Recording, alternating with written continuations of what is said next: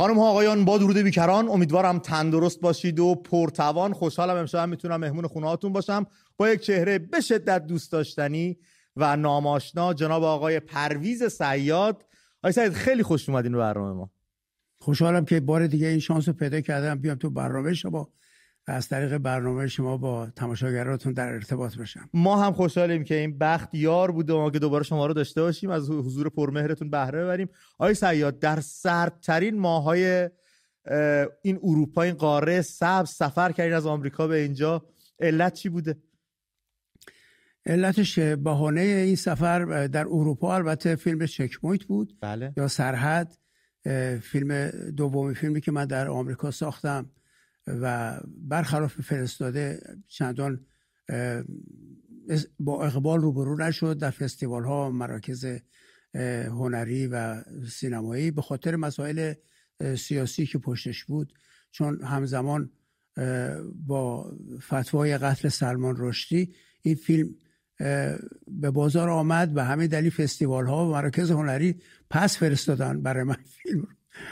ترسیدن اتفاقی بیفته، مثلا اسلامگرایی افراطی بریزن. یه جو محافظه‌کارانه‌ای حاکم شد به مراکز فرهنگی و هنری و فیلم هم همش راجع به مسائل داخل ایران و اثرات انقلاب اسلامی در رابطه دانشجویان خارج کشور به خصوص ایرانی ها بود و موضوعاتی که مطرح می شد در اون زمان مطابق با سلیقه جهانی تصمیم گیرندگان فستیوال ها نبود. خیلی این فیلم دوست داشتنی هستش. من خودم دیدم این فیلم، به برکت حضور شما با هم اتفاقا یه بخشایش رو مرور کردیم. داستان فیلم اتوبوسی حامل دانشجویان یک کالج آمریکایی است که تعدادی از دانشجویان ایرانی هستند و در یک تور آخر هفته به شهری مرزی در کانادا سفر میکنن. در هنگام بازگشت به آمریکا به دلیل همزمانی و ماجرای اشغال سفارت آمریکا، همون داستان 13 آبان و تسخیر لانه جاسوسی به قول آقایون انقلابیون اسلامگرا، به مشکل برمیخورن برای ورود به آمریکا و یک سری اتفاقا اونجا میفته. در این اتوبوس باید با هم دیگه صحبت بکنیم. حالا من نمیخوام زیاد لو بدم، اما خب خیلی خوشحالیم که بازپخشش داره اتفاق میفته و در 16مین دوره فستیوال سینما در تبعید پخش میشه. برامون توضیح میدید آقای صیاد؟ خب یک فستیوالی است که از سالها پیش در سوئد آغاز به کار کرد توسط ایرانیان علاقمند به سینمای ایران و به خصوص فیلم‌هایی رو می‌ساختن و فیلم‌هایی رو نمایش می‌دادن که خارج از کشور و دور از ایران ساخته میشه و امکان نمایشش خیلی کمه و محدود، به همین دلیل کمک می‌کردن برای نشان دادن این فیلم‌ها در فستیوالشون. امسال 16مین دوره‌شونه همونطور که اشاره کردید و چون فیلم چک پوینت رو نمایش میدن، این بهانه شد برای این سفر و من فکر کردم حالا که دارم میام به اروپا، چند شهر دیگه هم که علاقمند بودن و فرصتشو داشتم خودم شرکت بکنم و توضیح بدم راجع به این فیلم، مثل همین لندن یا کل و در شهر لاهه گویا قرار برگزار بشه. آره قراره تو لاهه. همین تو سفری که می آمدم دوستانی تماس گرفتن که چرا حالا که اینجا هستی بیا فیلمم اینجا نشون بده. حالا قراره من به لاهه و پراگ هم برم. پراگ شهر زیبایی هم هست. در گوتنبرگ سوئد همین فستیوال برگزار میشه. بله، این فستیوال در واقع از 10 نوامبر شروع میشه تا 16 در گوتنبرگ. بسیار. من دوست دارم دعوت کنم از رفقا و همراهانی که در این شهرهایی که جناب صیاد نام بردن، اگه هستید برید این فیلم رو ببینید. فیلم بسیار خوبیه، خوش ساختیه، با توجه به اینکه در غربت ساخته شده، دور از وطن ساخته شده، با امکانات محدود اون سالها ساخته شده، اما خب خیلی معنی‌گرا، خیلی تاثیرگذار و یک نگاه جدیدی به این ماجرا بوده که چه تأثیراتی تو زندگی آدم‌های گوناگون در گوش و کنار دنیا گذاشته. نه تنها ایرانیانی که داخل مرزهای ایران بودن، حتی ایرانیای خارج نشین تحت تاثیر این جریانات قرار گرفتن به هر شکلی. به هر حال دارای مضمونی است که امروز به همون شدت قابل درک هست که همون روزهایی که روز اول ساخته میشد. یعنی همون مسائلی که باعث تفرقه چند گونه بودن ایرانی ها و درگیری هاشون از نظر عقایدی که دارن یا مخالف و موافق، چه پیامدهایی داشته این اتفاق انقلاب اسلامی در روابط ما با هم دیگه، چه در داخل ایران و چه در خارج ایران. فیلم بسیار جالبیه، دعوت میکنم از دوستان ببینید. من دستتون هم درد نکنه، خسته نباشین. با اینکه سالها گذشته خب الان جاش بود که یه خسته نباشید بهتون بگم. آقای صیاد، یک سری فیلم های شما هم در موزه هنرهای معاصر نیویورک به نمایش گذاشته شد. در رابطه با اینا برامون توضیح میدید که اصلا به چه منظور برگزار میشه، چه دست فیلم هایی بود و فیلم هایی که خودتون اونجا داشتید؟ موزه هنرهای مدرن در نیویورک. مدرن ببخشید. بله، در نیویورک از 13 اکتبر یک مروری بر آثار سینمایی قبل از انقلاب اسلامی برگزار کرد که فیلم هایی که در اون زمان ساخته میشد و میتونست نماینده اون دوره از سینمای ایران باشه، اینا رو جمع آوری کردن. خیلی زحمت کشیدن برای این کار. مجموعه بسیار بزرگی است. بانیش آقای صیاد خود آمریکایی ها بودن یا دوستان ایرانی این کار رو رقم؟ نه خیر، به بنیاد آمریکایی هستن. اونا این کار کردن و به هر حال فیلم خود من بنبست، چون آخرین فیلمی بود که در ایران خودم ساختم، یکی از شبها نمایش داده شد و بعد 3 تا فیلمی که از سهراب شهید ثالث ساخته شده بود در زمان گذشته، این 3 تا فیلم هم یه روز اجرا شد که 2 تاشو به هر حال من تهیه کنندش بودم و در یکیشم بازی داشتم. طبیعت بیجان بود شما تهیه کننده؟ طبیعت بیجان من تهیه کنندش بودم و در غربت هم تهیه کننده بودم و همین که یه نقش اساسیشو بازی میکردم. بله، پوستر فیلم طبیعت بیجان رو داریم میبینیم. اینم پوستر فیلم در غربت هستش. من یه توضیح کوچیک در خلاصه داستان بدم. طبیعت بیجان داستان زوجی سال خورده است، در منطقه دور افتاده زندگی میکنن. پیرمردی که سوزنبان هست روزی حکمی دریافت میکنه که بازنشست شده و یک نیروی جوان باید جای ایشون رو بگیره. یکی از اون فیلم‌های معنی‌گرا که به ارتقای سینمامون خیلی کمک کرده که الان می‌بینیم پس از سالها باز داره بازپخش میره در موزه هنرهای مدرن نیویورک و این خودش خب جای مباهات داره. در واقع پیش از انقلاب اسلامی در نظر خواهی که انجام شده بود برای ارزش‌گذاری به سینمای اون دوره، فیلم طبیعت بیجان مطابق با نظر کارشناسان سینمایی و منتقدین سینمایی بهترین فیلم تاریخ سینما شناخته شد تا اون زمان. خیلی هم فیلم یکم دارکی هستش، اون طرز زندگی که این زوج سال خورده دارن، اون اتفاقاتی که بین هم، اون رابطه‌ای که با هم دیگه دارن، اون خونه محقری که دارن و واقعا یک نمادی هستش از اون سبک زندگی که در واقع یه شعری است بر دقایق مرده و بی ارزش زندگی آدم‌ها که همه آدم‌ها در هر سنی، در هر شرایطی و در هر شغلی یک لحظات بی ثمری میشه اسمش رو گذاشت. آره، بی ثمری هستش درش.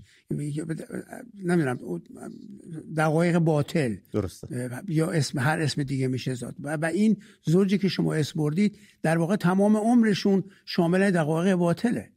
وقتی هم که میگن بازنشسته شدی، در واقع اون دقایقی که همیشه به بتالت گذشته حالا یه پایانی هم به اون دوران باطل شده گذاشتن و این خیلی دردناک. این حس جاریه در تمام سکانس‌های این فیلم و دعوت میکنم حتما ببینید بچه. فیلمی هستش تاثیرگذار. در غربت هم فیلمی هستش با بازیگری خود آقای صیاد که کارگر مهاجر ترکی رو بازی میکنن ایشون. خودتون توضیح بدید، خودتون اینجا این خیلی لطفش بیشتر، من چرا بگم. بعد از فیلم طبیعت بیجان، چون جوایز اساسی فستیوال برلین رو در سال 1974 برنده شد، خیلی علاقمند پیدا کرد کارگردان، یعنی سهراب شهید ثالث، پروژه بعدیشو انجام بده و چون زبان آلمانی زبان مسلط سهراب شهید ثالث بود، حتی بهتر از فارسی زبان آلمانی بلد بود. در آلمان بهش پیشنهاد کردن طرح بعدی تو ما حاضریم کمک کنیم ساخته بشه و طرح بعدی رو اونجا نوشت و داد به یک مؤسسه فیلمسازی آلمانی و اونا حاضر شدن اون فیلم رو بسازن به شرطی که یک شریک ایرانی داشته باشن که تلویزیون ایران و تلویزیون آلمان هر دو نشون بدن این فیلمو. و در نتیجه به من سهراب تماس گرفت که تو یه شریک تلویزیون پیدا کن که این فیلمو با آلمانو بسازن. منتها خب تلویزیون اون دوره به من گفتن که ما چرا باید یه فیلمی بسازیم که در آلمان ساخته بشه و باز راجع به کارگران ترک مهاجر در آلمان باشه، ما چه نقشی داریم در این فیلم. اینی که اونا نپذیرفتن، مجبور شدم خودم جای اون سرمایه گذار مشترک رو پر کنم. شما همیشه تو صحبتایی هم که با هم می‌کردیم برای ما خاطرات تعریف می‌کردین، همیشه میگفتید من از صمد پول در می آوردم که به سینمای معنیگرا و تاثیرگذارمون کمک بکنم، سرمایه‌گذاری اینجوری بکنم که تو این را پویایی‌های بسیاری داشتین. دو نمونه دیگه میتونید برام مثال بزنید از این فیلم‌های، از این دست فیلم‌هایی که ساختین که حالا ممکنه مخاطب پسند زیاد مخاطب خاص داشته باشه اما خب به سینمامون کمک کرده. بله. بعد فیلم آخرین فیلم در واقع زنده داروش مرجویی، دایره مینا، بله. یکی از فیلم‌هایی بود که من شروع کردم به ساختنش، منتها چون هزینه‌اش خیلی زیاد بود شرکت‌های دیگه‌ای آمدن مشارکت کردن. اگه تیتراژ فیلم رو نگاه کنید میشه کانون سینماگران و مثلا فرض کنید تلویزیون و شرکت گسترش و همینطور وزارت فرهنگ و هنر و این سه تا سازمان سازنده فیلم رو من ازشون کمک خواستم و اونا کمک کردن و فیلم با کمک همون کانون سینماگران که من مدیر عاملش بودم ساخته شد. در واقع به عنوان آخرین فیلم قبل از انقلاب زنده مرجویی. خیلی عالی، دستتون درد نکنه از توضیحاتتون، سپاسگزارم. به کانون سینماگران اشاره کردین. این کانون داستانی داره و یه رویداد عجیب غریب زمان خودش رقم زده برای خودش. اگه میشه برامون توضیح بدید صیاد که این داستان شکلگیری این کانون چی بوده و اون اعضایی که درش بودن که یک تصویرم ازش دارم رو صحبت‌های شما این تصویر رو پخش می‌کنم، یه قاب به شدت سنگین. در واقع در دوران پیش از انقلاب میدونید که سینما توسط بخش خصوصی ساخته میشد و کمک‌های دولتی خیلی کم به ندرت پیش می آمد. این بود که برای بعضی از سوژه‌هایی که کارگردان تحصیل کرده مثل مهرجویی، مثل شهید ثالث، اینا طرحهایی برای فیلم داشتن، بیضایی، اینا خب تهیه کننده برایشون پیدا نمیشد. یعنی سوژه‌هایی که می‌خواستن بسازن با اون مارکتی که اونا داشتن که سینماهای پایین شهر بود بیشتر، اونا تقصیر نداشتن. بعد فیلم می‌ساختن برای اون نوع سینمای درجه‌ای که ما در اختیار کمپانی‌های فیلم‌های فرنگی بود که وارد ایران میشد، نمایش داده میشد. در نتیجه اگر یه فیلم بیضایی میساخت یا مهرجویی میساخت یا هر کسی دیگه‌ای، شانس پخش در اون سینماهای تهیه شهری که نداشت، باید تو یکی دو تا سینمای خوب برگزار. به همین دلیل تهیه کننده‌ها حاضر نبودن به چنین فیلم‌های سرمایه‌گذاری بکنن. این بود که ما یه پیشنهاد به دولت دادیم که صنعت سینما رو سازمان برنامه چون به صنایع کمک میکرد، وام میداد.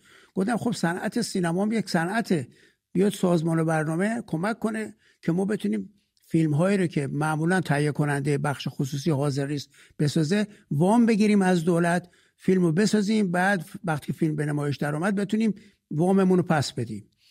این قضیه داشت به نتیجه میرسید. نمیدونم چطور شد که یه کمک بزرگی دولت حاضر شد بده به همون سینمای بخش خصوصی که قرار بود حاضر نبودن فیلم‌های به اصطلاح متفاوت بسازن. وقتی ما دیدیم اینجوره، چند نفر اتفاقا در خانه مرجویی هم اتفاقا اولین جلسه رو برگزار کردیم که جمع شدن اونجا، گفتیم آقا استعفا بدیم از اتحادیه و سندیکای بازیگری یا نویسندگان یا هر چیزی هست، همه بیان بیرون و به عنوان اعتراض به این تصمیمی که حالا که دولت میخواد به سینما کمک کنه، باز به همون سینمایی کمک کنه که حاضر نیستن تهیه کننده فیلم مثلا شهید ثالث باشن. این بود که ما جمع شدیم دور هم و استفاده دادیم و اون عکسی هم که شما و یه بار دیگه بچه اگه لطف کنید عکس رو نمایش بدید، خیلی ازتون سپاسگزار میشم. اون قاب سنگینی که من نام بردم. بله. آقای صیاد هستن از راست. بله، این اولین جلسه مطبوعاتی است که البته بعضی هاشون نتونستن خودشون رو برسونن به جلسه، مثل بیضایی، تقوایی، اینا نبودن. خود شهید ثالث، همه اینا جزء این شورا بودن، یعنی جزء این کانون مستعفی بودن، ولی این جلسه مطبوعاتی هستش که فکر کنم در روزنامه اطلاعات برگزار شد. اعلام موجودیت کردیم. بله، اعلام موجودیت کردیم و دلایل استعفامون رو از اتحادیه و سندیکای هنرمندان و تهیه کنندگان فیلم توضیح دادیم که چی بوده. خیلی کار نمادین و کار اعتراضی و کار خیلی نوعی بوده برای زمان خودش.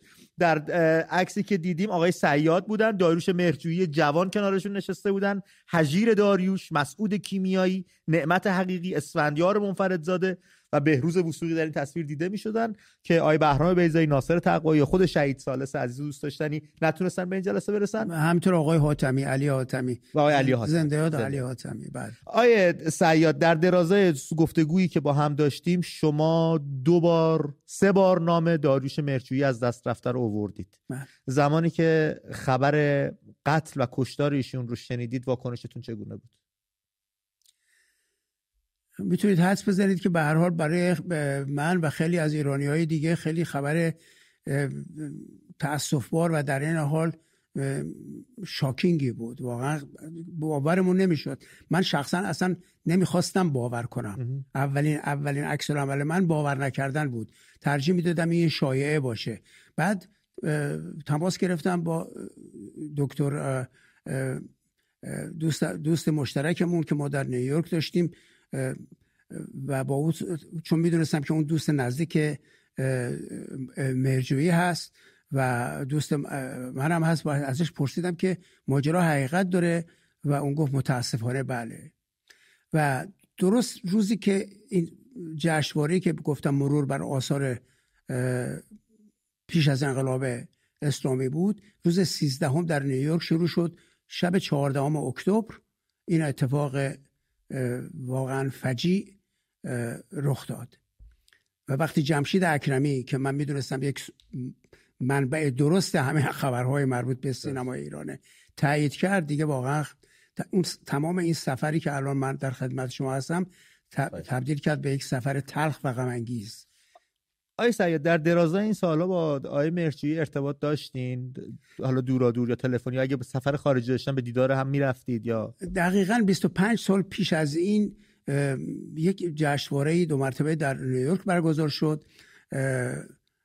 در لینکن سنتر، نه توسط موزه هنرهای مدرن. ضمن اینکه فیلم‌های پیش از انقلاب رو به نمایش می‌گذاشت، از جمله فیلم بنبست منو و فیلم‌های سهراب رو، یک مرور بر آثار گذاشته بود بر فیلم‌های داریوش مهرجویی در کنار جشنواره اصلی و مسئول اون جشنواره هم ریچارد پنیا بود. اون موقع ریچارد پنیا یکی از کسانی است که خیلی به داریوش علاقه داشت، خیلی به سینمای داریوش مهرجویی اهمیت میداد. به همین دلیل یک مرور بر آثار گذاشته بود. به همین دلیل مهرجویی رو دعوت کرد به نیویورک. اونجا ما با هم اولین برخوردمون بعد از انقلاب اونجا صورت گرفت که بعد در منزل همین آقای جمشید اکرمی دوست مشترکمون یه مجلسی داشتیم، دور هم جمع شدیم. امیر نادری هم در اون شب بود. اونجا من به داریوش گفتم داریوش، من یه مقالاتی می‌نویسم بر علیه سینمای بعد از انقلاب ایران و بیشتر منظور من این هستش که نوع سوء استفاده‌ای که نظام داره از فیلم‌های متفاوت که شماها می‌سازین در فستیوالا برای خودش اعتبار کسب میکنه، من به این جنبش دارم میتازم و بعضی‌ها اینو حمل بر میکنن که من با شخص همکاران خودم مثل شماها خورده حساب دارم تصفیه حساب میکنم. امیدوارم برای تو یه همچین تصوری پیش نیومده باشه. و اون به شوخی به من گفت اتفاقا ما دوست داریم تو این حرفا رو بزنی، برای اینکه وقتی تو این حرفا رو میزنی حمله میکنی به سینمای جمهوری اسلامی، ما عزیز میشیم برای دستگاه، امکانات بیشتر میتونیم بگیریم ازشون. البته هم شوخی بود، هم یه بودی، هم واقعیت توش بود. خودشون هم دلزده بودن از اتفاقاتی که تو سینما ایران داره میفته، اما خب وایساده بودن داشتن کار انجام میدادن چون دوست داشتن. ببینید داریوش فرصت هست که من بگم. بله قطعا. همطور که الان توی رسانه‌های مجازی اطلاعات حتما شما هم دیدید، بعد از انقلاب اسلامی در پاریس بود و اصلا قصد برگشتن به ایران نداشت و می‌خواست در خارج کشور فیلم بسازه. وقتی من فیلم فرستاده رو ساختم، اینی که دارم به شما میگم از زبان رضا آریا میگم. رضا آریا فیلمبردار فیلم فرستاده بود و هم تهیه کننده مشترک بود، با همین فیلم رو ساختیم. اون برای من نامه نوشت که داریوش مهرجویی بر اساس یک سناریویی که غلام حسین ساعدی در پاریس نوشته، قراره فیلمی بسازه و من خواستم برم فیلم برداری بکنم. من خیلی هم خوشحال شدم از اینکه این اتفاق داره میفته. من بهش گفتم حتما این کارو بکن، اگرم هر کمکی میتونی انجام بده. و اونم امیدوار بود که دومین فیلمی که میسازه فیلم داریوش مهرجویی باشه. ولی اتفاقی که افتاد باعث شد که داریوش بره ایران. یکی از بستگان خیلی نزدیکش که حالا من نام نمیبرم یک اتهام خیلی سنگینی بهش زده بودن که حتی احتمال اعدامش میرفت. او برای نجاتش برگشت ایران، چون همزمان شده بود با اون حرفی که آقای خمینی زده بود، تعریف کرده بود از فیلم گاو. برگشت به اتکای اون حرف اون کسی که به خطر افتاده بود نجات داد. ولی نجات دادن اون باعث شد که بمونه اونجا فیلم بسازه و فیلم ساختن اون باعث شد که قبح ساختن فیلم توسط فیلمسازان برجسته ایران که قبل از انقلاب اسلامی اعتبار بین‌المللی داشتن از بین بره. بعد از ساختن فیلم شروع همکاری داریوش مهرجویی بود که فیلمسازهای دیگه هم احساس گناه نکردن و رفتن با رژیم شروع کردن به همکاری، از جمله حاتمی، تقوایی و بیضایی حتی و خیلی از سینماگران دوران پیش شروع کردن به کار کردن با این رژیم. خود داریوش مهرجویی توی یکی از مصاحبه‌هاش من این اواخر شنیدم مثل که با آقای اصغر فرهادی صحبت کرد که اصلا سینما اگر با فیلمسازی او در ایران شروع شد دو مرتبه، یعنی به گونه بدعت‌گذار بودن. بدعت‌گذار بود، یعنی به قول میگن یخ کار شکست. درسته. و این همه وقتی آخر رژیمی که با آتش زدن سینما و به خصوص با تماشاگر زنده و بیکار کردن بخش بزرگی از هنرمندان در سالن سینما، تماشاگران زنده سینما رکس آتش گرفتن. اصلا کسی رغبت فیلمسازی دیگه در ایران نداشت. اگه داریوش نمیرفت و فیلم نمیساخت، من حدس میزنم که هیچ فیلمسازی، لااقل فیلمسازان دوران گذشته، مشروعیت اخلاقی پیدا نمیکردن که فیلم دیگری بسازن برای آی صیاد، به آتش زدن سینما، حکومتی که با آتش زدن سینما میاد سر کار و بیکار کردن بخشی بزرگی از هنرمندان میاد سر، خانه نشین کردنشون و تمام اتفاقات و ظلمی که به جامعه هنری روا رفته به برکت حضور آقایون، جایگاه یک هنرمند در یک همچین سیستمی و در یک همچین حکومتی کجا میتونه باشه؟ آیا اصلا اصولا جایگاهی هنرمند داره در همچین سیستمی؟ بخصوص وقتی میگین هنرمندان منظورتون بیشتر فیلمسازان هستش؟ حتما فیلمسازان، مشخصا فیلمسازان، چون با شما داریم صحبت فیلمسازان. ببینید آدم تو اون شرایط تا نباشه واقعا نمیتونه توضیح بده که کار کردن یا کار نکردن کدومش ارجحیت داره برای اون کسی که در اون ورطه افتاده و در اون گودال هست. حرفایی که من و امثال من میزنم در خارج کشور زدم تا به حال، یه حالت از دور دست بر آتش داشتنه. در واقع میگن یه ضرب المثل هست، میگن دور گود نشستی، داری مثلا فرض کنید که لنگش کن، بعد داخل گود باشه این حرفو بزنی. بنابراین هر چی که من میگم، اجازه دارم ببخشید، شما زمانی کانون سینماگران مستقل رو تشکیل دادین که داخل ایران بودید، یک دولتی سر کار بود و به نشانه اعتراض و مخالفت دست به سری کارها زدید و توی فیلم هایی که می ساختید و فیلمنامه هایی که می نوشتید المان های اعتراضی به شدت دیده می شد. یعنی شما خودتون یکی از پیشگامان اعتراض به یک نوع سیاست گذاری در سینما بودید نسبت به دولت. پس بنابراین به شما نمیشه همچین حرفی رو زد که شما بیرون گود نشستین. شما توی گود بودین قشنگ. آره خدمت از گفت. یک زمانی هستش که اصلاح طلبی و اعتراض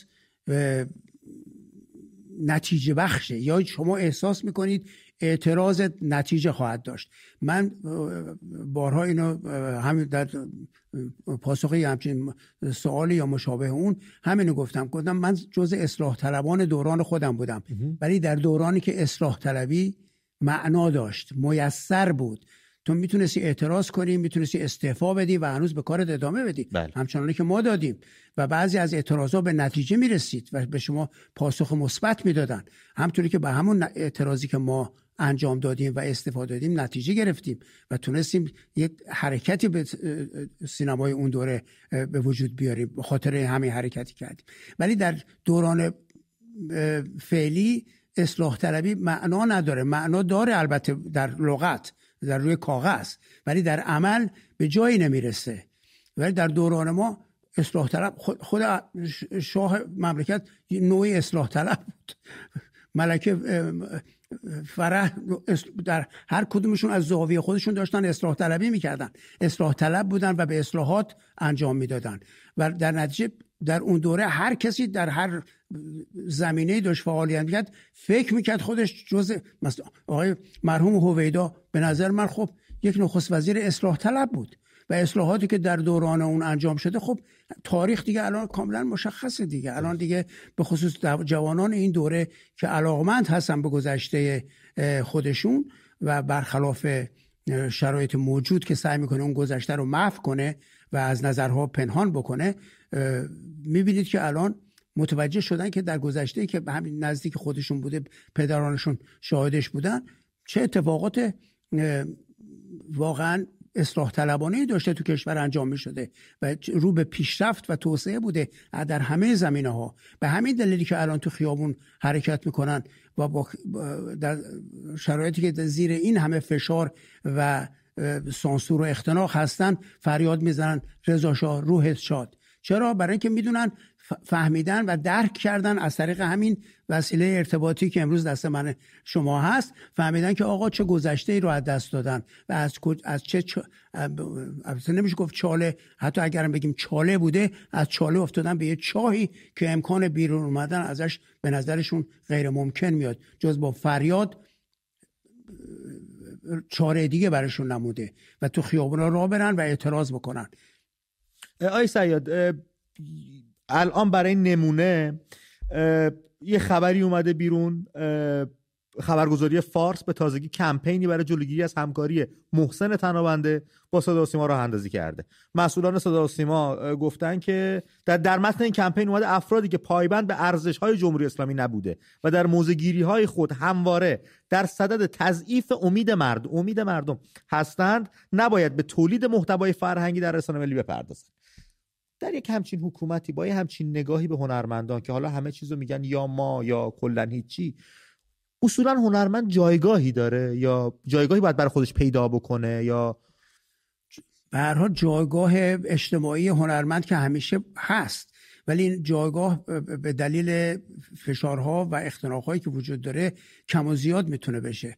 تلاش یک هنرمند ایرانی امروز برای اینکه ایمپکت اجتماعی پیدا کنه کارش با مشکلات مواجه هست که هرگز ما باش آشنایی نداشتیم و واقعا دشواری هایی که امروز هنرمندان به خصوص فیلمسازان دارن در کشور ما، نمونهش سرنوشت غم انگیز داریوش مهرجویی، مهمترین فیلمساز مملکت ما بود. با هر معیاری که شما حساب کنید، کارهایی که قبل از انقلاب اسلامی کرده، کارهای بعد از انقلاب اسلامی کرده، موجه ترین کارگردانی است که بهش جایزه تمام عمر داده بشه، لایفتایم اچیومنت آوارد بهش داده بشه. لایفتایم اچیومنت آوارد رو برای کسی که بیش از هر کسی برای سینمای ایران در هر دو دوره اعتبار آفریده، این بود که ما باش مواجه شدیم. اون جایزه تمام عمرشو، جایزه یک عمر دستاورد هنریشو شب 14 اکتبر رفتن دادن توی خونش به دست خودش و همسرش. ولی به توسط چه کسانی این جایزه بهشون داده شد؟ نه به توسط کارشناسان سینما و منتقدین سینما یا سازمانهای هنری و فرهنگی، بلکه توسط یک مشت آدمکش وحشی و خونخوار. این جایزه بزرگترین نتیجه دستاورد، یک عمر دستاورد هنری مهمترین کارگردان سینمای این مملکت بوده. شما دیگه انتظار دارید از بقیه تو چه اتمسفری باشن؟ در واقع اینا نشون دادن که این پاداش شما، پاداش همکاری شما با ما، نگاه کنید چی هست. ولی با همه حرفا خب ایرانی ها میدونید دوست دارن وطنشون، دوست دارن برای وطنشون کار کنن. من یاد فیلم مفیستو میافتم، اگه یادتون باشه. مفیستو در واقع سرنوشت، یه جورایی سرنوشت کسی است در یه رژیمی کار میکنه که استحقاق اون کار رو نداره. تمام بازیگری است که تمام عمر نقش هاملت بازی میکنه، نقش نمایشنامه‌های گوته رو بازی میکنه، متخصصه صحنه تئاتر، ولی در دوران هیتلر داستان مفیستو همینه دیگه. در دوران هر چی بهش میگن آقا تمام همکارای تو رفتن، همکاراتو زندانی میکنن، میگه آقا من کار من بازی روی صحنه تئاتر، من کار به سیاست ندارم، من کارم اینه، من باید کار تئاترم کجای دنیا برم به زبان آلمانی شیلر بازی کنم، گوته بازی کنم، من کارم اینه. همینطوری ادامه میده تا بالاخره دست گل براش میفرست، حتی از طرف رژیم دست گل هم براش میفرستن. هی نامزدش بهش میگه آقا امروز دست گل هم براش فرستادن، گفت چیکار کنم، دست گل پس بدم؟ به هر حال آخرش هم ازش میخوان که برو از رهبر روی صحنه تئاتر حمایت کن، چون تو بزرگترین هنرپیشه مملکت هستی، تو هیچ نظری راجع رهبر چرا نمیدی؟ آقا من کارم سیاسته، ببخشید کار من سیاست که نیست، من کار من تئاتره. و همون انداختنش زندان، شکنجه و پایانه. من این فیلمو ندیدم، حتما باید ببینم، چقدر جذاب. مفیستو حتما بهترین فیلم خارجی در آمریکا شد، جایزه اسکار گرفت، بازیگرش هم جایزه اسکار گرفت. بسیار. آیه سعید، حالا توی همچین حکومت و توی همچین شرایطی که رقم خورده، نه کارگردانی که داره اعتبار کسب میکنه برای سینمای اون مملکت و اون حکومت حالا در امانه، نه سینماگرانش در امانن، نه سینما بینان و مخاطبانش در امانن، رابطه میون مردم و سینماگران و هنرمندان چگونه باید باشه؟ بیشتر باید به هم نزدیک بشن، یا اینکه مثلا همین هنرپیشه که تو فیلم مفیستو شما اشاره کردید بگه آقا مثلا به من تو بازیگرم میرم رو صحنه به مسئله دیگه کاری ندارم، این رابطه کجا باید شکل بگیره؟ چه شکلی باید باشه اصلا به باور شما؟ این رابطه بین هنرمند و مردم رو خود هنرمند تعیین میکنه. یعنی کاری که هنرمند انجام میده در هر زمینه انجام میده، اون این زمینه رو فراهم میکنه برای ارتباط پیدا کردن با مردم. هر چقدر این کاری که هنرمند میکنه شخصی تر باشه، ایمپکت اجتماعی نداشته باشه، اثر اجتماعی نداشته باشه، طبعا این جدایی به وجود میاد. یعنی جمعیت هنرمندای خودش رو نمیشناسه. موقعی میشناسه که اون هنر یک جنبه اجتماعی داشته باشه و مسئله اون مردم رو، مسائل اون مردم رو مطرح کرده باشه که مردم یک آشنایی پیدا کنن که آقا یک دلسوز دارن، یک همدرد دارن، این هنرمند همدرد منه، این هنرمند دلسوز منه. این رابطه تنگ و تنگ میشه. متاسفانه در شرایطی که خودتون بهش اشاره کردید، هنرمند ایرانی اون آزادی رو نداره که این ارتباط رو به نتیجه برسونه، به نمایش بگذاره.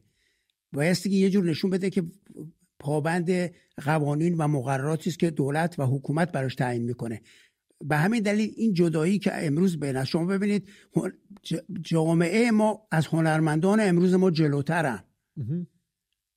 بله. ما روی این رسانه‌های اجتماعی میبینیم جمعیتی که بلند میشه میره توی قبر کوروش، اونجا اجتماع میکنه روز 7 آبان، میره اونجا. حتی زمان شاه هم نبوده، زمان دوران شاه هم این اتفاق نیفتاد، ولی الان داره اتفاق میفته. برای اینکه الان مردم دارای یک روحیه ضد استبلیشمنت هستن.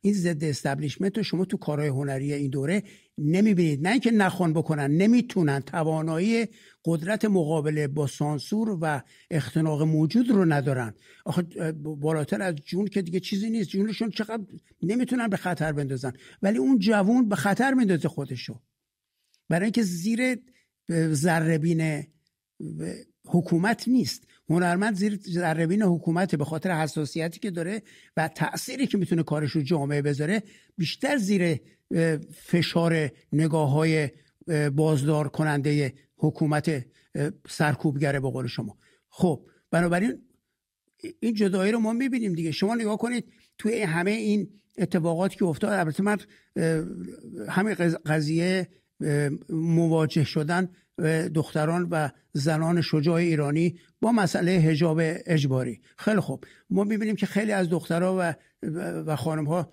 با توجه به همه سختی‌هایی که هست براشون ریسک میکنن و این نماد عقب افتادگی رو از سرشون بر میدارن.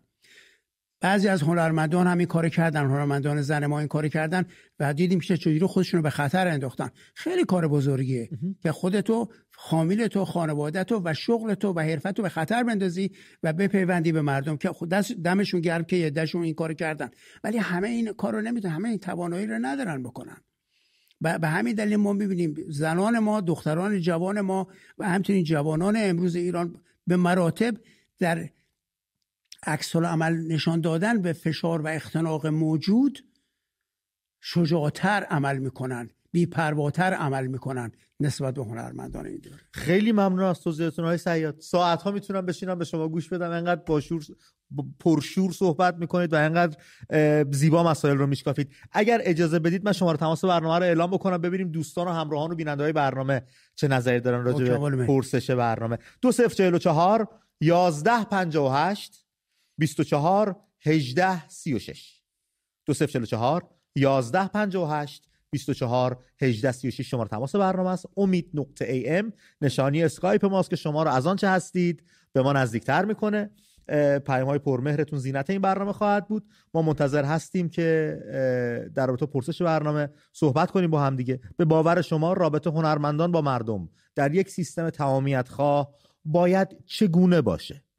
شما اشاره کردید یه سری هنرمندا جرأت به خرج دادن، قید آنچه که به دست آوردن رو زدن، کنار مردم ایستادن، اما خب یه سری نمیتونن این کار رو انجام بدن با توجه به فشارها و خفقان و سانسوری که هستش. اگر خیلی کوتاه بخواید برای من توضیح بدید و بیننده هامون، پس تکلیف اون مسئولیت اجتماعی و اخلاقی که بر دوش یک هنرمند هست چه میشه؟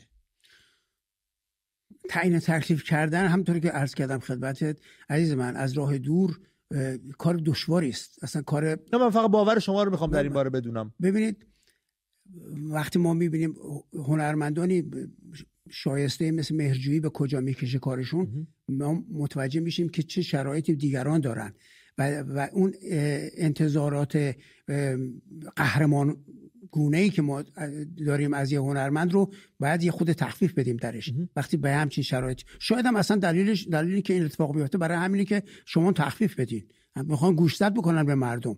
شما ببینید که یکی از کارهایی که از داریوش الان این روزها به خصوص در رسانه‌های سایبری دیده میشه، همه جا روی این تلفن‌های دستی همه پخش میکنن، اون صحنه است که داریوش مهرجویی میاد پروانه نمایش فیلمش، پروانه ساختن فیلمش نشون میده و اعتراض میکنه به همون سازمانی که پروانه ساختن فیلم داده بهش و حالا جلوی نمایشش گرفته. و اونجا هستش که میگه بیاین منو بکشین، بیاین من حقمو از شما میگیرم. مهمترین حرفی که زدش تو اون جمله همینه، اینو میخوام اشاره بکنم. گفت من حقمو از شما میگیرم، چون داریوش مهرجویی به عنوان یک هنرمندی که بهترین فیلم‌های تاریخ سینما رو به خصوص در بعد از انقلاب اسلامی ساخته، این حق خودش میدونه که بهش اجازه کار بدن. حداقل این حداقله.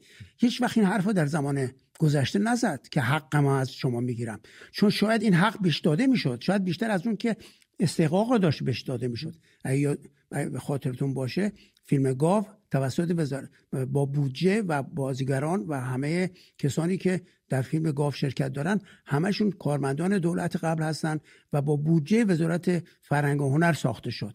اولین فیلم به اصطلاح خیلی پر آوازه داریوش مهرجویی. درسته؟ بعد البته به نظر من بهترین فیلم داریوش مهرجویی اگر من برام بگید به نظر شما بخوام انتخاب کنم بهترین فیلمش اتفاقا آقای هالوه. آقای اتفاقا به خودش هم گفتم تو همون جشنواره‌ای که آمده بود به نیویورک، گفتم چطور شده که بهترین فیلم تو این مجموعه نیست؟ یه خنده‌ای کرد گفته شاید بهترین فیلم منم نیست، ولی من میدونم که دقیقاً بهترین فیلم داریوش مهرجویی گاو نیست. اتفاقاً طنز اگه من بخوام یه فیلم کمدی درخشان و بهترین فیلم کمدی قبل از انقلاب اسم ببرم، میگم آقای هالو. هم بازی ها، هم کارگردانی، همه چیز فیلم پرفکته. اگر بخوام بعد از انقلاب هم باز از بهترین فیلم داریوش اسم ببرم، یک فیلم ببرم که کمدیه و اونم اجاره نشین هاست. البته هامون هم شاهکاره، کاری ندارم، ولی این دوتا فیلم نشون میده که 2 تا از بهترین فیلم‌های کمدی هر 2 دوره رو داروش ساخته. بهترین فیلم کمدی قبل از انقلاب آقای هالو، بهترین فیلم کمدی بعد از انقلاب اجاره نشینا. اجاره نشینا در چه سالی ساخته شد؟ در اوج جنگ ایران عراق. بله. در اوج ناامیدی مردم، موشک‌هایی که میبارید، مردمی که اصلا دوچار یک نوع چیز غمنامه عمومی شده بودن، در واقع دچار افسردگی اجتماعی شده بودن، چون میدونی که این رژیم قبل از هر چیز یه رژیم گریانه، با خنده میانه‌ای نداره، یا لااقل اینجوری نشون میده که میانه‌ای نداره. در اون اوج این فیلم مردم رو خندوند برای اولین بار. این هیچ وقت نمیشه این امتیاز رو نادیده گرفت. آقای صیاد خیلی روتون تأثیر گذاشته قتل فجیع داریوش مهرجویی، مشخص نامش رو بارها بردید و خاطراتش رو مرور کردید. امیدوارم دیگر فیلمسازان نامی میهن در امان باشن. واقعا اگر موافق باشید من برم سراغ تماس‌های دوستان در این باره چی میگن. سعید از اهواز به همون زنگ زده. سعید جان درود بر تو، شبت آروم، رو خط برنامه هستی. درود بر شما و استاد پرویز صیاد. به روی ماهتون صحبتاتون رو میشنویم. با صیاد هستیم، مهمان شما. درود بر استاد پرویز صیاد عزیز. آقای سعید میشنوین شما صدا رو؟ بله. آقای صیاد هم صدا شما رو میشنویم. چطور استاد؟ آقایتون چطور استاد؟ من صداشون الان ندارین شما صداشون رو گویا. بچه‌ها در اتاق فرمان اگه میشه یه چک بکنید ببینید آقای سعید چرا صدای بیننده گرامیمون رو ندارن. سعید عزیز رو از اهواز صداشون قطع و وصل شد. یه لحظه قطع شد. سعید جان حال شما رو پرسیدن، عرض ادب کردن، سلام کردن خدمتتون و الان سعید جان یکم برامون صحبت کن ببینم آقای صیاد میشنون صدای شما رو. الو، درود بر شما استاد. شنیدم صداتون رو. درود بر شما. درود متقابل. حالتون چطور استاد؟ حال خوشی ندارم قربان. همچنین ما هم همینطور توی ایران هستیم با این وضعیتی که هست، ما هم حال خوشی نداریم، ولی امشب من گفتم تماس بگیرم با شما چون من خیلی شما رو دوست دارم و اگه یادتون باشه من تماس گرفتم منزلتون، نیمه شب ایران بود، تماس گرفتم منزلتون با هم صحبت کردم یه مقداری از و خیلی باعث افتخارم بود که تونستم بگیرمتون، اون سری صحبت کنم، زنگ زدم منزل و این سری هم که الان اولین بیننده هستم که پشت خط اومدم. خیلی خوشحالم استاد. شما شماره منزل آقای صیاد از کجا آوردی که نیمه شب زنگ زدین منزلشون؟ من شماره‌شون از آقای شهرام همایون گرفتم. بله. بسیار عالی. به هر حال توی کتاب هستش دیگه. پیدا کسی که بخواد پیدا کنه علاقه گرفتن. من همین سوالی کردم سالها پیش از ژاپن زنگ زدم گفتم از کجا گرفتی؟ گفت 08 گرفتیم دیگه. از ژاپن زنگ میزنن بهتون؟ بله. آریا به همون زنگ زده از تهران. آریا درود بر تو، رو خط برنامه هستی، گفتنیات رو میشنویم. خیلی متشکرم. سپاس از شما با تماستون. آریا جان رو خط هستین. صدای تلویزیون رو میخوای کم کنیم آریا که زودتر به نتیجه برسیم؟ بله. مرسی. با درود فراوان خدمت شما و هنرمند عزیزمون آقای صیاد. درود بر شما. قربون شما برم.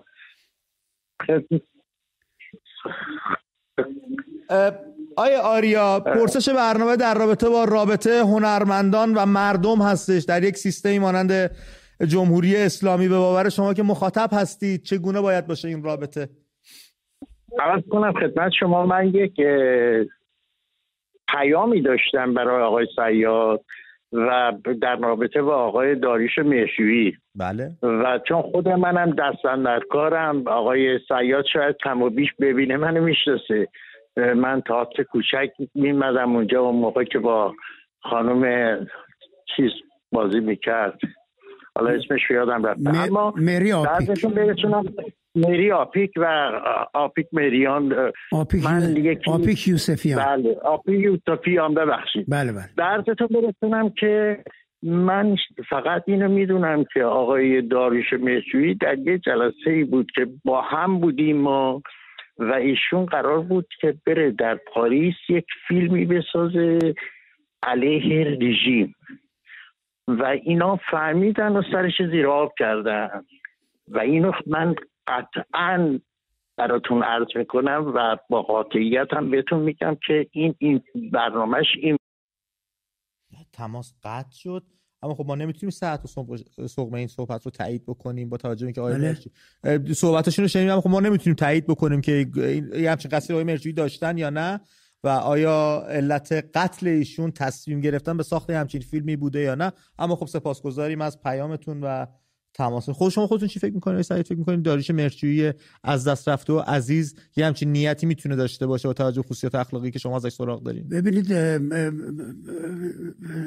به طور قطعی یقین من خبر ندارم اگه چنین قصدی داشته، من اطلاع ندارم، ولی این اواخر دوستان در نیویورک به من گفتن که چندین بار بهشون زنگ زده و میل این که به خارج از کشور بیاد داشته و در میون گذاشته با دوستان، منتها برای اینکه فیلمی میخواد بسازه من نشنیدم ازش. درست. سامان به همون زنگ زده از تهران. سامان درود بر تو، رو خط برنامه هستی، شب تاروم. سلام امید عزیزم و آقای صیاد عزیز و دوست داشتنی. بله درود. من برای بار چندم مزاحمتون میشم دیگه، فکر میکنم ثابت میشینم برنامه شما رو میبینم هر شب و خیلی خوشحالم که این افتخار خیلی بزرگیه که با آقای صیاد میتونم صحبت کنم. قربان شما از موقعی که رفتید غم و اندوه دل ماها رو گرفته، ما چه نعمت‌هایی از دست دادیم.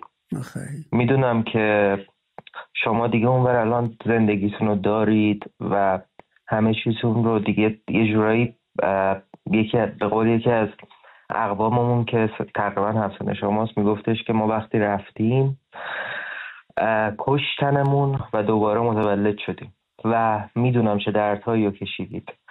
چقدر حیفه، چقدر حیفیم، چقدر افراد خاصی مثل شما ما محروم شدیم از داشتن شما. امیدوارم، فقط الان به این دلیل زنگ زدم که من ارادت دارم به شما، از همه فیلم‌های شما رو دیدم، امیدوارم که روزی برسه بهترین مجری ایران که امید خلیلی قطعاً و شما باز هم یک روزی در تهران باشید و ما فقط کافیه یکم همت کنیم. این روزا میبینیم که این آخونده تروریست چقدر کم آوردن، میبینیم که واقعا حرفاشون شبیه همدیگه شده، همشون از نقطه ضعفن، همشون توی سکوت و تاریکی اونا بیشتر از ما رفتن. درسته ما در تاریکیم ولی ما داریم یک نوری میبینیم، یک نوری مثل افرادی مثل شما، حتی آقای مکفی عزیز، خود شاهزاده که من مطمئنم همه شماها نعمتید برای مردم ایران و امیدوارم ببینم. سامان جان تو صدای خیلی جوانی داری، فکر نمی کنم بیشتر از 30 سال از نخستین بهار زندگیت گذشته باشه. با کارهای آقای صیاد چگونه آشنا شدی؟ چگونه ایشون رو شناختی و چگونه علاقه‌مند شدی به کارهاش؟ من 28 سالمه و از سن 7-8 سالگی پدرم به سختی اون موقع میرفت CD های فیلم های صمد آقا رو میگرفت و من از همون موقع آشنا شدم.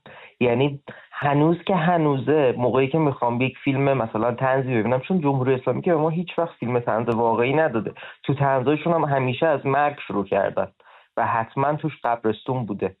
یعنی هنوز که هنوزه موقعی که دلم میگیره 3 تا گزینه میاد تو سرم، یا چارلی چاپلینه، یا فیلم های آقای صیاده، یا 2 تا توپولا بودن اسمشون یادم رفته، لورل و هاردی. لورل و هاردی، بله. یعنی همین 3 گزینه است واقعا برای ما ایرانی ها. ما محروم شدیم.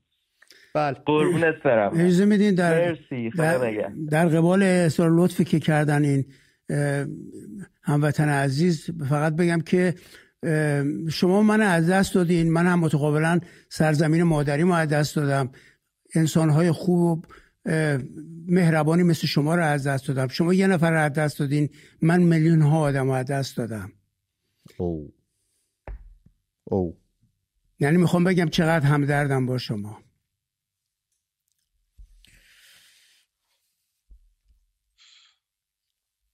توماج از یزد رو خط برنامه است. توماج جان درود بر تو، به برنامه خود خوش اومدی، گفته‌هات رو میشنویم.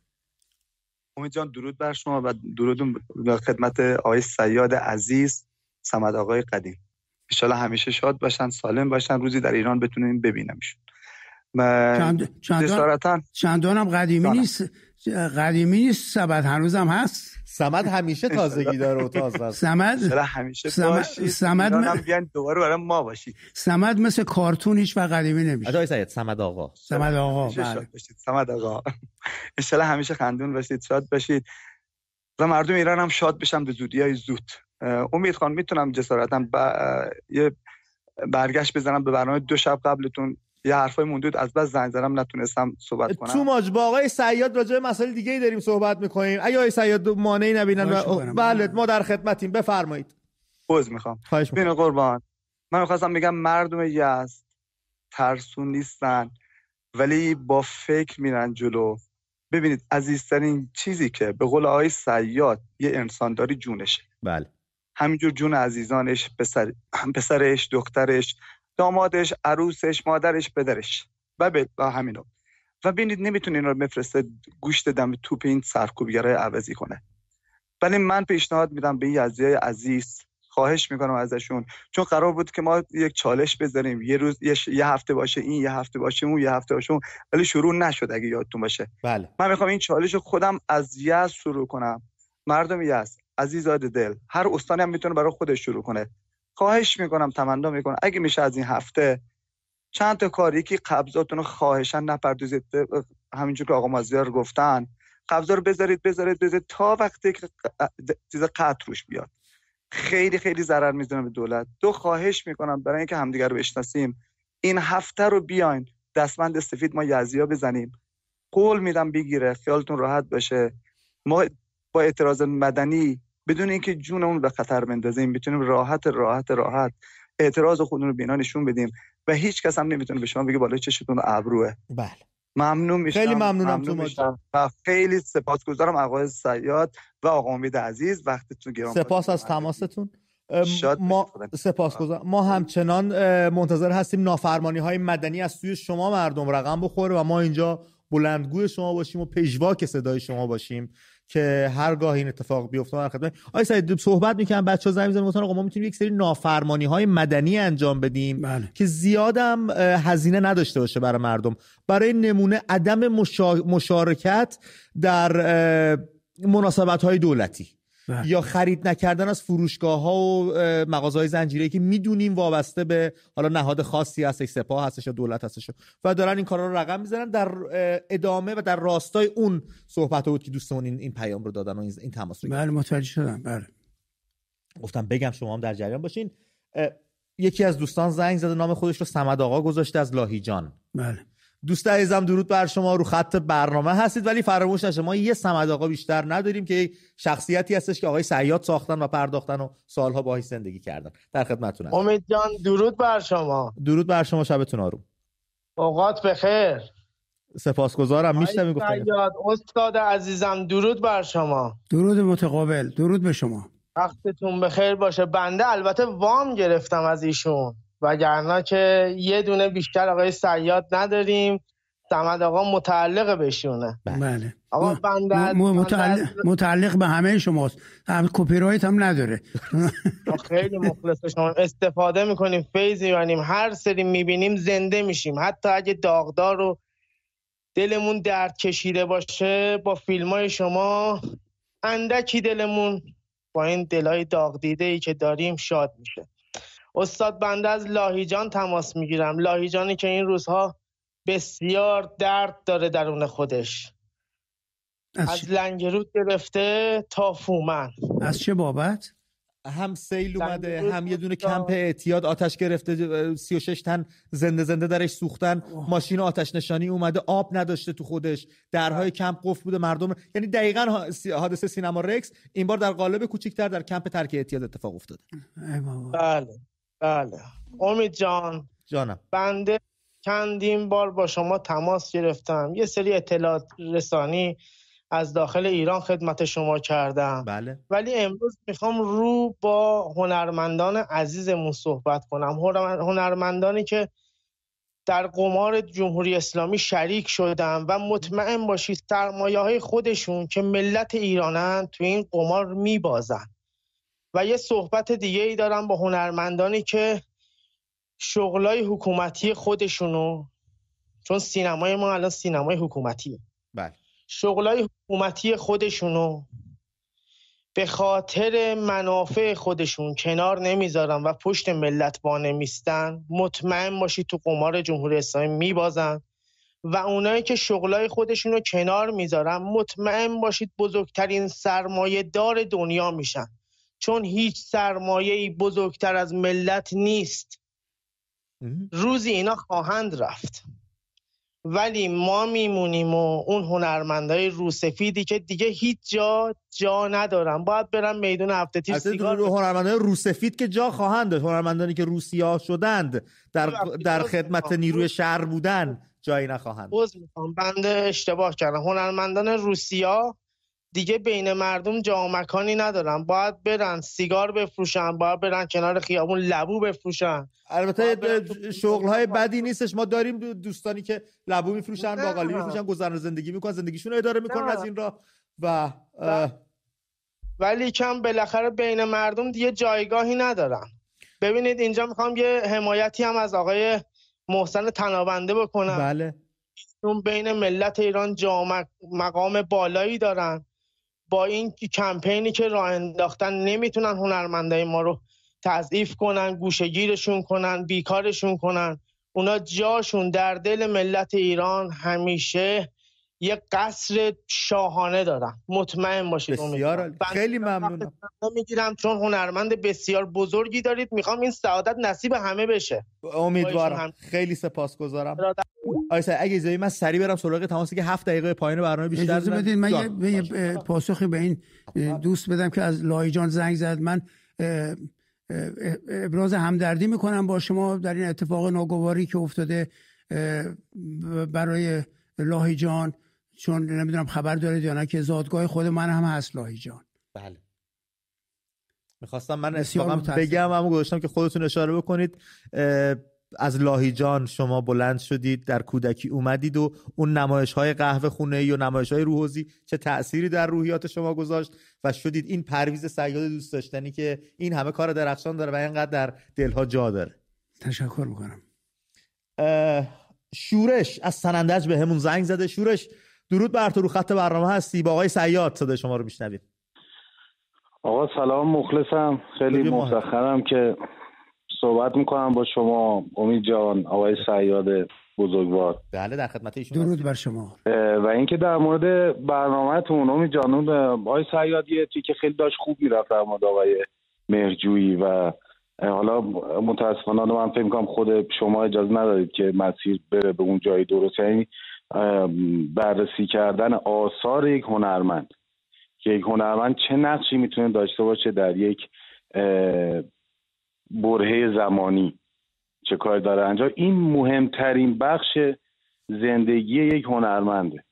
به فرض مثلا دارم عرض میکنم خدمتتون که توی همایش فردوسی یکی اومده بود میگفت که خب مثلا فردوسی سنی بوده، اون میگفت به این دلیل شیعه بوده، نمیدونم 70 تا بار شطور از این ور اومده، جنازه‌اش از اون ور رفته.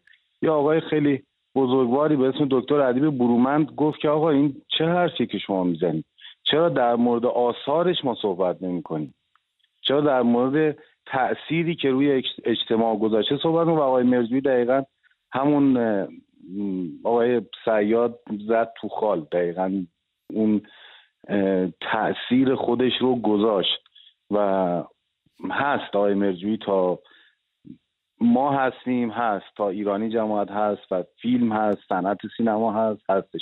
حالا هر هنرمندی، چه شاعر، چه نویسنده، چه بازیگر و حالا هفتگانه هنر، هر رشته‌ای که فعالیت میکنه.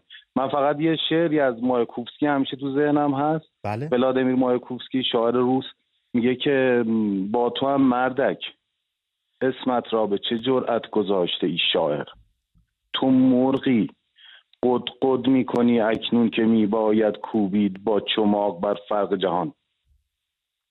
بله.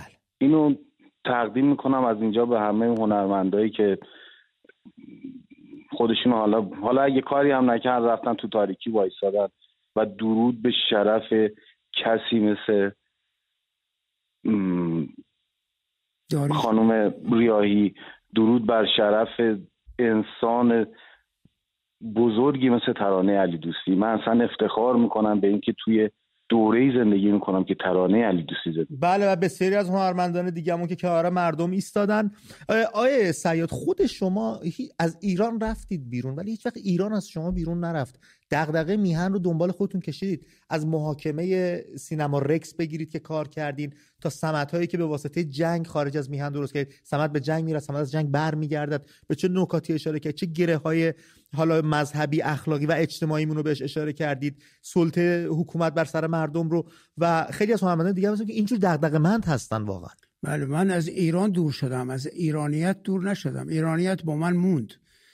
من فکر می‌کنم بسیاری از ایرانیانی که خارج از کشورن، کشورشون رو با خودشون، با ذهنشون آوردن با خودشون. و آدم توی محیط جغرافیایی زندگی نمی‌کنه، با حسش زندگی می‌کنه، با جغرافیا تاثیرگذار نیست آنچنانی که احساس آدمی و برداشت آدمی از تاریخش و از فرهنگش هست. و الان چنار همیشه چناره، همه جای دنیا یکیست و جاده جاده است، تفاوتی نخواهد داشت برای کسی که داره رانندگی میکنه. فقط اون چیزی که تو ذهنت هست، از ملیتت، از تاریخت، از نژادی که با اون توی دی ان ای تو هست، اینا هر جای دنیا بری با خودت هست، با خودت میبریش. بله، چقدر به نکته خوبیه. همون مستاق مثالی که میگه هر جا بری آسمون همین رنگه، درست میفرمایید، ولی خب اون حس و حال است که برای ما یه جور دیگه رقمش میزنه، طعم و بوی دیگه میگیره. همین بچه‌ها، من چقدر پایان برنامه دارم؟ 2 دقیقه داریم. خب من تلفن نمیگیرم که هول هولی نخوایم بریم سر ازشون عبور بکنیم. آقای صیاد، قول میدید یک شب دیگه در خدمتتون باشیم، زحمت بهتون بدیم، تشریف بیارید، مهرتون شامل حال ما بشه و در خدمتتون یک شب دیگه؟ یعنی در چه فاصله ای؟ هر زمانی که شما صلاح دونستین و خسته نبودید. ما از حضور شما در ادامه سفر احتمالاً برمیگردم به لندن و تو اون دوره شاید فرصتی باشه من 2 مرتبه در خدمتتون باشم. بسیار. آقای صیاد، در پایان برنامه، در این روزهای بسیار سخت که هم میهنان دارن پشت سر میذارن، با این همه نارسایی، محرومیت، خفقان، سانسور، سرکوب که دیگه من لیست نکنم، حالا چه پیامی میتونید بهشون بدید که امیدوار باشن به آینده و بتونن با جدیت و حدت بیشتری به مبارزشون بپردازن؟ یکی از دوستانی که امروز شب سر خط آمد با ما صحبت کرد، یه نکته که اشاره کرد، گفت من یک نوری میبینم. اون نور رو من فکر میکنم بسیاری از هموطنان رو میبینن، همون جوانایی که تو خیابون راه میافتن و شعارهایی میدن که هیچ جای دنیا دیده نمیشه. من این اواخر از طریق همین تلفن دیدم که توی خیابون‌ها راه افتادن، مرگ بر فلسطین گفتن. مردم ایران با فلسطین و مردم فلسطین هیچ دشمنی و هیچ درگیری نداشتن، نخواهند داشت. و من اینو حمل بر این کردم که چقدر اینها با خواست حکومتی که دنیا قبول کرده که پشت این ماجرای اسفبار خاورمیانه هست، مخالفتشون رو دارن با این دولت که پشتیبانی مالی و معنوی کرده همیشه از حماس و تروریستای اسلامی در همه جای کشورهای اسلامی، دارن به اون حمله میکنن. من درود میفرستم به این جوانایی که آینده ساز این کشور هستن و اونها امید این مملکت هستن، هم زنهایی که با بی‌حجابی، حجاب اجباری مبارزه میکنن و هم با اختناق و دیکتاتوری. خیلی ممنون آقای سعید. رفقا، دست همو بگیرید و ول نکنید، چرا که جز هم کسی رو نداریم. مخلص.